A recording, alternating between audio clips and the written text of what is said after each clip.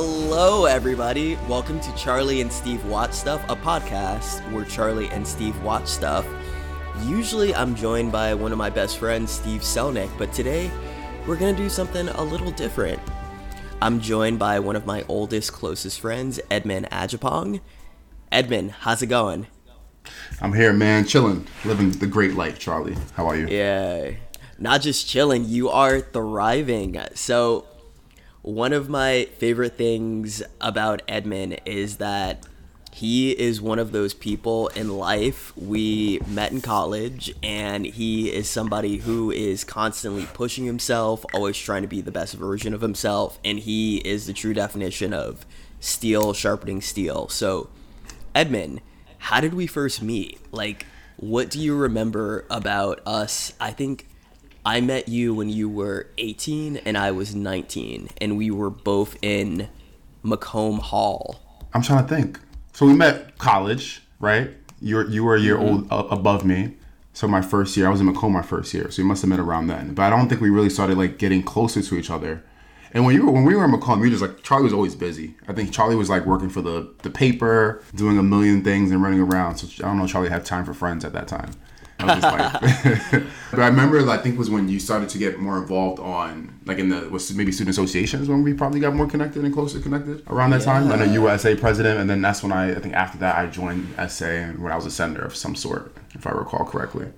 Yeah, you were, oh my God, I forget which administration. I think I was in the 44th administration. You remember those details, Charlie? Yeah, I had to look at that shit on agendas all the time. Every day, right? So I think you were the 45th administration with PJ. Yeah, that's dope. But yeah, we started connecting more so after I graduated, and we have a very special friendship because despite being on different coasts, we stay connected mostly through phone calls, which Edmund is somebody who is willing to both balance his life but also create space for people like me, which I really appreciate. And something else that I want Edmund to talk about, which connects to today's episode, which is Race and Batman, is the work that Edmund does with young people. So, Edmund, tell us a little bit about the work that you do in the classroom. Yeah, so I'm an educator. I'm a teacher educator. So currently in my role as a teacher educator, I serve as a college professor and university professor. So I teach teachers and I prepare teachers. Prior to that, I was a 6th grade middle school science educator where I taught science in the Bronx to, little middle school babies, black and brown youth in the Bronx, in a very similar school district where I grew up and was raised in.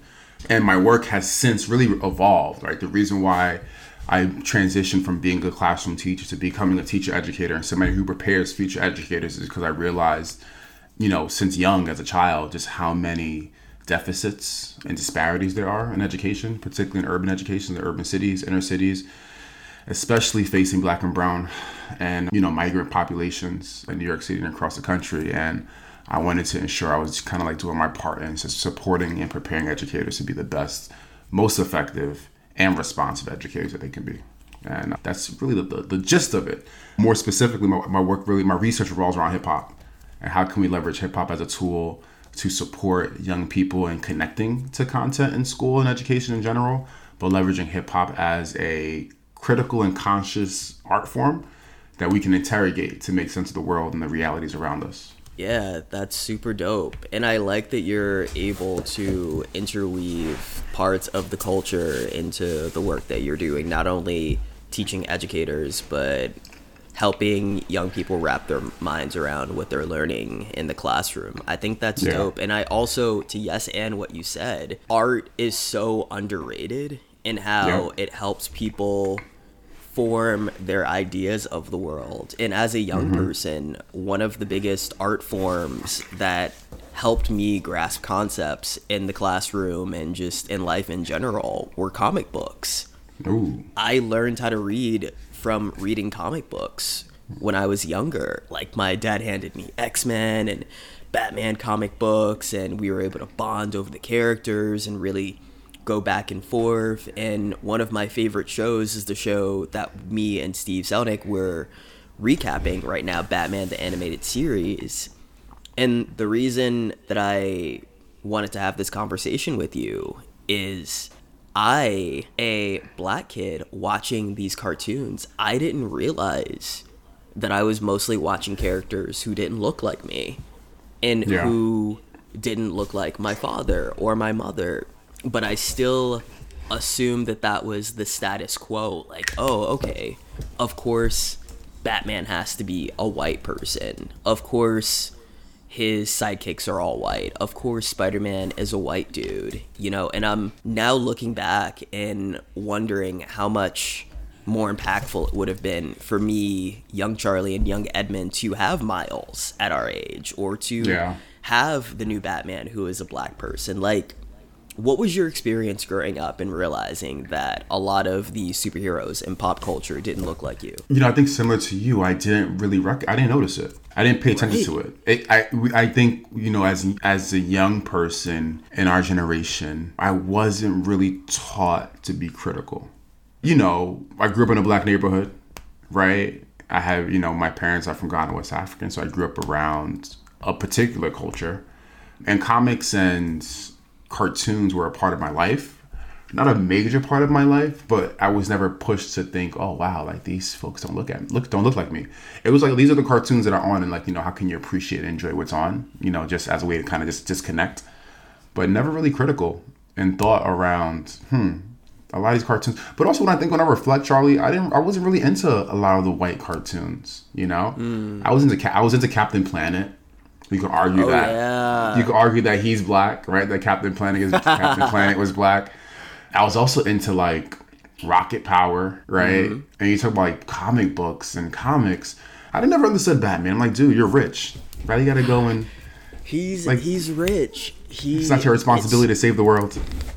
I know. It's so funny. We talk about that a lot because I think that if Bruce Wayne were a black person, his approach to his community would be much different, because I think that the greatest thing that Bruce could do if he really wanted to save Gotham is run for office and just really create more affordable housing in Gotham so that people aren't fucking running around with Tommy guns, you know? But it definitely is a superhero world from a white perspective of you fix things by policing the city and the situation even more heavily. Like, do you think that Batman is essentially a cop? Batman is his own cop. And Batman is like, you know, he has his own police department himself. He does. He doesn't, you know, but he's worse than cops. At least, you know, cops in some sense have to answer to somebody in some way, shape, or form. There's a system, a structure, infrastructure, institution of policing. There's no institution of Batman. So who does Batman answer to? No one. He really is a billionaire. And if we're zooming out in the real world, I think there's a cognitive dissonance between how people view class in our society. Like, you and me were much closer to people who are impoverished than people who are billionaires. You know, I think not a lot of people recognize that you're 2 to 3, maybe more paychecks away from being unhoused. Like, if you have a medical emergency and no health insurance, something can happen to you. You could be on the streets. If something happens with your housing, you could be in an unstable situation for a while. I think that a part of Batman's appeal is the wish fulfillment of, look at this billionaire. He's able to just do what he wants. He's able to jump in and save everybody. So I think it really is this American fantasy of what you can do when you have wealth. Yeah. And I think it's about like the context. So you think about billionaires now, like we have so many more billionaires than we've ever had. So when Batman was created initially, there were some billionaires around, but not nearly as many as we have right now. And when you think about how, like, look at Elon Musk, for example, right? Billionaire, bought up Twitter with some pocket change and is able to control, you know, this platform that in some way was kind of created for, like, in a sense of free speech, you know, and allowing people to get their ideas around. And now he's able to police that space and that platform and monetize off of it And also, there's not really a space for free speech as much anymore, because now you have to have all these other subscriptions to really engage with the application as much and the platform as much. I think we've always been in a space, in a context where, those in power, they take advantage and do what they want. And in our country, in our society, it's okay. They generated that wealth in their own. That's a perception for a lot of billionaires, right? They generated that wealth, so they should be able to do whatever they want to do. We often give them a pass, and we're not also in our society not hypercritical of these folks as well, including Batman, right? We're not, because there's intrigue surrounding them. We think, okay, one day if we work hard enough, we can be a billionaire, but I don't think that you become a billionaire by being a great model hard worker. No, you get good at standing on the shoulders of other people. Absolutely.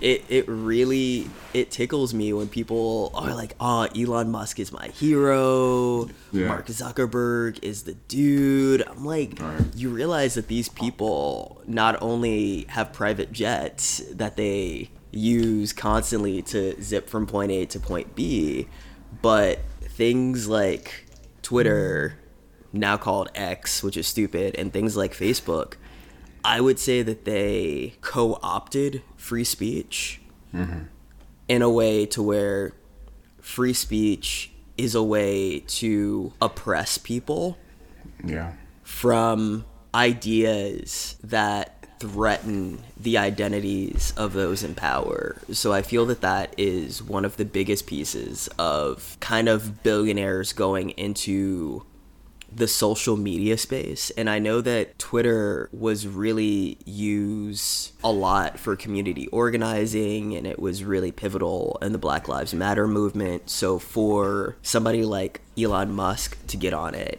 and to really promote hate speech, but kind of oppress people who want to speak against the same thing, it's very, very interesting. What do you think? I mean, I think we gotta start operating from the space of thinking that, or recognizing that most billionaires, especially those who get to the billion and obviously want to continue to increase their net worth and their profit, they don't care about social justice. And social justice is counter to it doesn't benefit them, right? Social justice means that we pay everybody equitable wage. If we're able to do that, then that means, Walmart folks in Walmart won't be lining up for welfare and, and benefits that come from the government. A livable wage, at least, right? So thinking about so you think about Batman, and what's one of the things that Batman could have done instead of going out into the world and developing the skill and talent of beating up criminals and villains is he could have donated his wealth. Right? He could have donated his wealth. In some way, shape, or form, right? I think when we think about Batman, the fallacy of Batman is just also this idea of that one person or one group of people or one institution has the authority and the right and the power to create an equitable world for the people, as opposed to how do we empower the people to create an equitable world for themselves.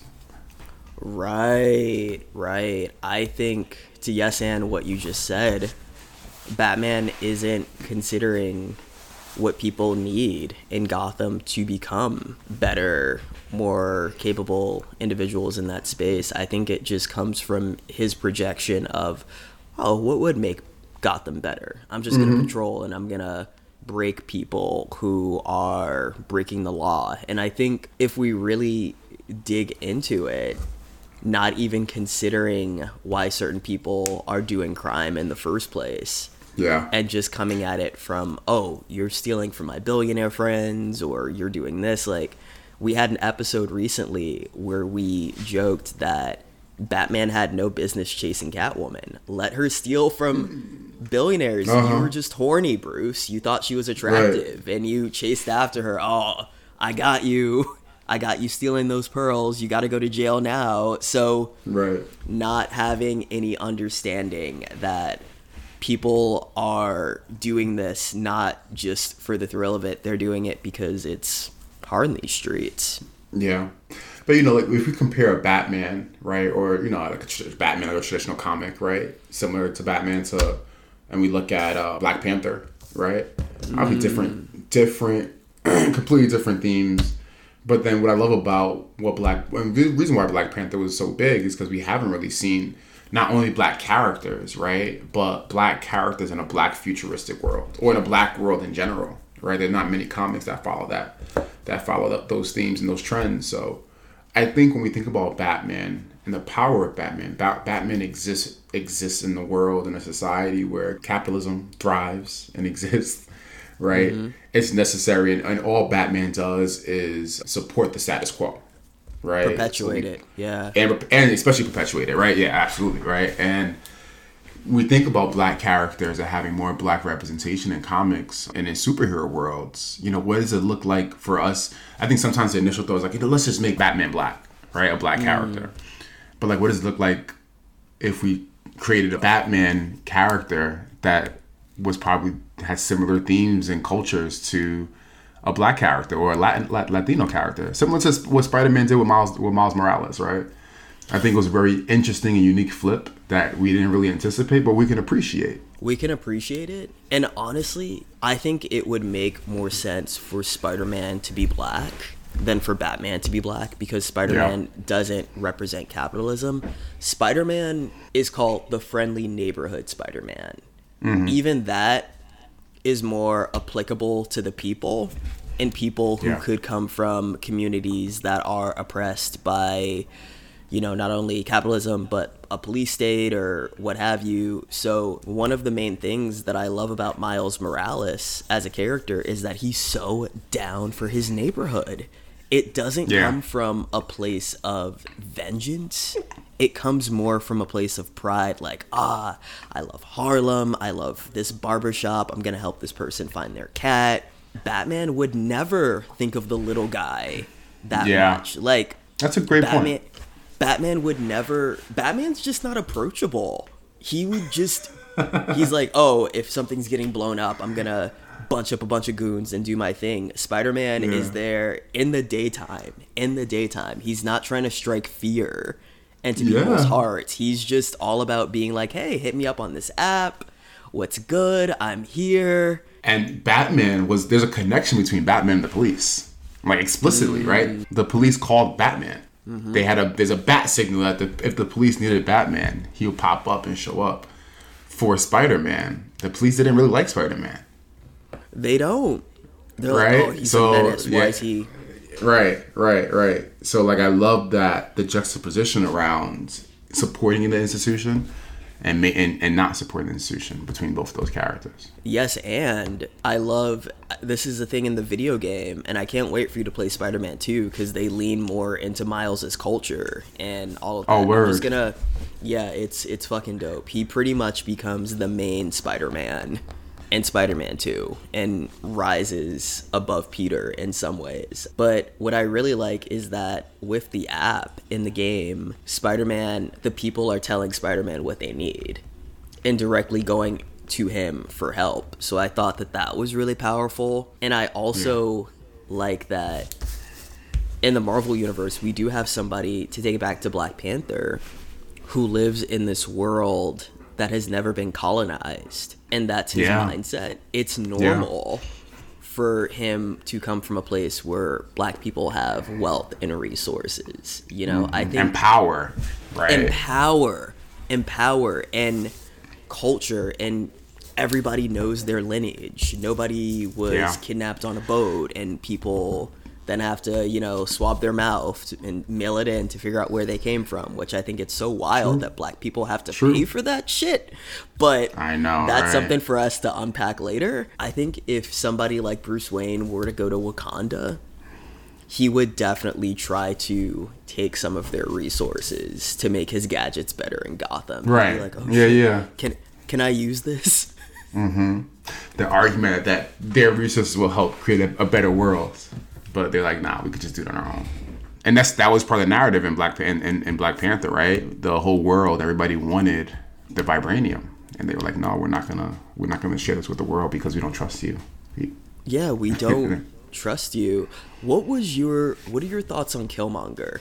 His argument. I have thoughts about the first Black Panther movie and that character, but I want you to go first, because I don't think he was all in the wrong. I think Killmonger I mean, I can understand his character and I can understand his pain, but I think it was mainly that, right? Not like a true understanding. And this idea of like going back and taking what was his because, because of the pain that was inflicted of him as a child and not having connections to his homeland and motherland, as much as everybody else who's come from that lineage. So for him to go back and want to do that, you can also make the argument that it was probably based off of his upbringing in American society, right? This Wakandans are communal, right? So you have all these different tribes, right, who at times can battle and fight with each other, but they come together for the greater purpose of their community, always, right? And Killmonger was kind of the opposite of that. He wanted to go in there and he just wanted to get the power and be empowered on his own, outside of everybody else. So I think that's counter to what existed in Wakanda traditionally, but his experiencing upbringing outside of that, I think, led to having a different experience and desire for what he wanted and sort for Wakanda to actually be. Yeah, man. I think going off of what you just said, the way that he went about it was definitely fucked up. Yeah. And the fact that he was doing that to his people, I think if he had come to Wakanda, there's an alternate universe where he just comes to Wakanda to be embraced, to just be with his family. But I think him particularly coming from the military and also just being American and thinking that there's only one way to conquer. It's not about being communal. It's about being better and having more. And you're not worth anything unless people are beneath you. So I would say that those aspects of, and I'm going to take it there, white supremacy definitely tainted what he thought he needed to find peace within himself and what happened to him. So I think he was definitely impacted by his upbringing and by how he saw the world. Yeah, 100% his American socialization. And then also being a part of the army doesn't support, definitely supports this idea of conquest, right? Imperialism, colonialization. Like we have how many American bases in other countries all across the world because we need our imprint everywhere. We need to be a part of everywhere and everything. This idea of conquest. We didn't only conquest and colonialize this land, North America, but we're also participating in colonialization elsewhere outside the world. So particularly through the U.S. Army and the American Armed Forces. Absolutely. I think that that's why Black Panther is such a great movie. And that's why when it is compared to something like Batman, it's interesting because Batman doesn't kill, which I always find to be so interesting. Refuses to kill, but will break every bone in your damn body. He'll beat you to a pulp. He'll beat you to a pulp, but I'm not going to kill you. I'm just going to throw you. I'm going to throw you in prison. I'm like, he is bodying people. And it's very interesting to me that he's like, I'm just going to throw you in prison. But I think for somebody like Bruce, he doesn't understand that, particularly for a black person and for somebody who isn't a white male. Well, hell, even if you are a white male, the true definition of being canceled is going to prison. Once you go to prison, when you get out, you can't vote. That is forever something that you have to tell future employers about. You pretty much lose access to those years of your life. Only if you're a felon, Charlie. Yeah, they gotta catch a big case for that. They gotta catch a big case for that. Yeah, right. But I do think that Batman underestimates just what the prison industrial complex really means. The thing about Batman that really, it doesn't confuse me or surprise me, right? I think we understand why Batman is who he is, right? But it's also, you're rich. Like, you don't have to do this.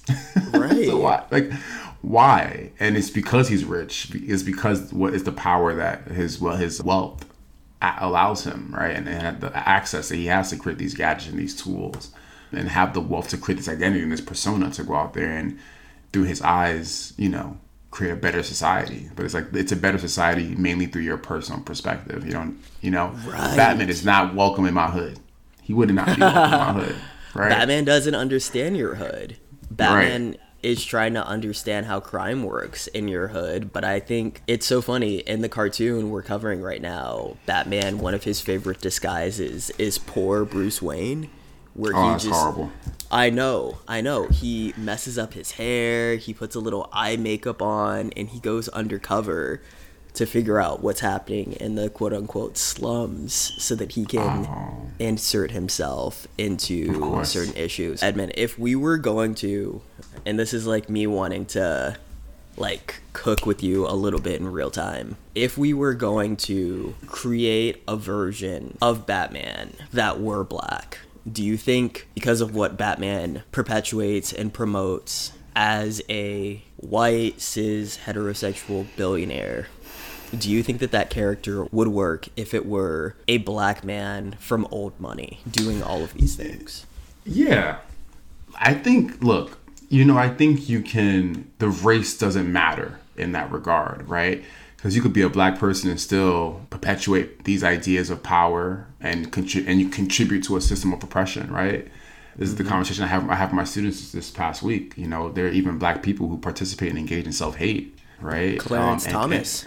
And perpetuate stereotypes. So of course, there can be a Batman who was born into wealth, doesn't understand oppression, doesn't understand how systems contribute to oppression, and go on and be a Batman. I think a black Batman would be looked at. He wouldn't be as praised as a white Batman, because then there'll be this critique of like, come on, son, you black too, right? Even if you're a black billionaire, you should understand these contexts and nuances. But the reality is that he may not. Look how many black people are contributing, participating in, oppression of, black and historically marginalized communities across the country today.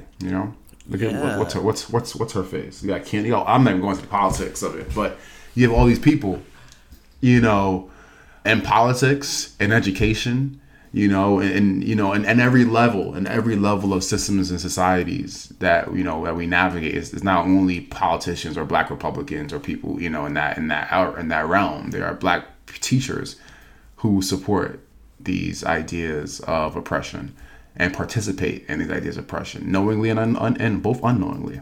Yeah, and when they're doing it unknowingly, most of the times unwittingly, when you confront them about it, just very defensive on it. I think if we were to change Bruce's race to a black person, he would have a lot of the same blind spots because of being sheltered as the result of having this enormous wealth. So I think those conversations could be interesting.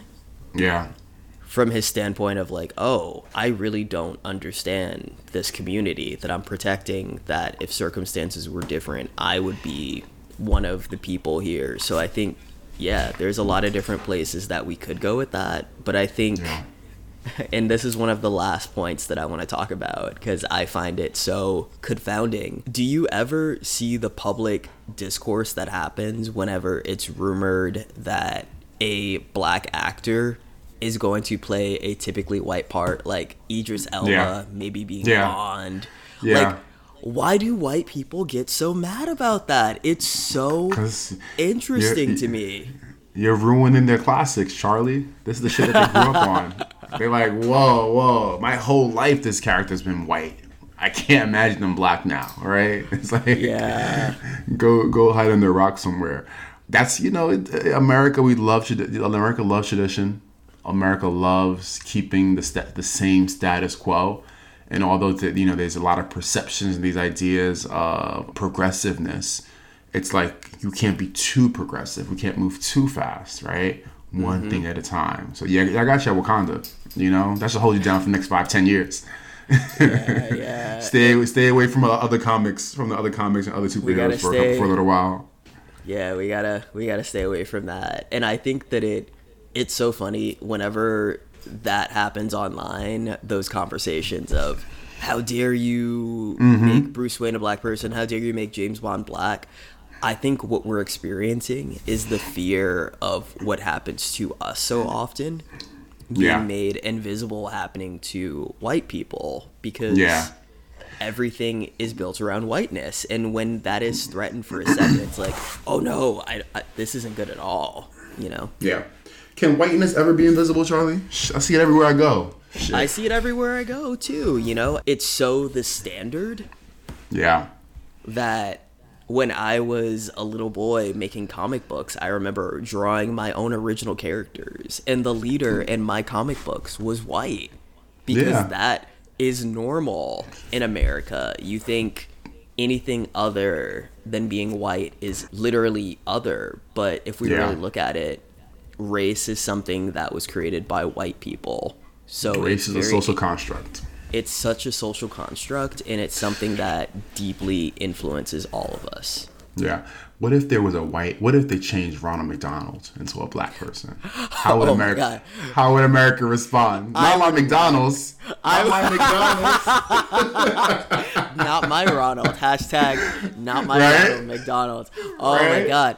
It would be fucking riots. They'd be smashing the drive-through windows of McDonald's, you know, because these things are sacred. And I think advertisement is tantamount to religion in America, in Western civilization, because we're not taught what makes us happy. So we have advertisements and these characters that kind of show us what we could be. And the fact that most of them are white is something that really influences the way that people move and kind of exist in certain spaces.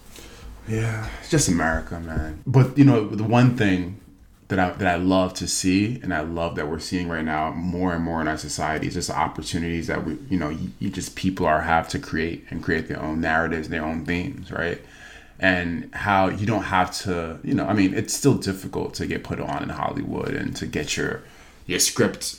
But, you can create your own YouTube short, you can create your own Instagram reel of, something that you can imagine and you can curate. So I think because of that and access to social media, we're seeing a lot more in different variations of characters that are imagined by other people. Like I was on Instagram and, Sarah showed me Black Harry on Instagram. I'm like, this is hilarious, I love Black Harry. right. So we're able to see these different renditions that are unique, that are birthed from just different people from diverse backgrounds. The issue one of the main issues why we see all these white superheroes because all the people in those writing rooms are white. They are. They can't imagine a world where that isn't at the center. Exactly. So we'll figure it out one day, Charlie. We'll figure it out one day. We will. One conversation at a time. But yeah, there you go. I think that's a good place to close. This conversation has just been, like always, it's been nourishing. Like, you're so good at just being able to fucking chop it up. I appreciate you so much. Always, Charlie. Likewise. Always here. Absolutely. Do you want to let our audience know where they can find you? Yeah. You can find me where I'm at. On Instagram, The King Adjapong, TheKang. ADJAPONG, and on Twitter at just King Adjapong. So that's KANG, Excellent. Edmund Adjapong, everybody, thank you so much for being here. Thank you for listening to our conversation. Happy Black History Month. Even though it's the shortest month of the year, that doesn't mean we can't capitalize on the shit. And there you go. Charge double this month. Yes, absolutely. All right. Thanks for having me, Charlie. Absolutely. Bye. Later.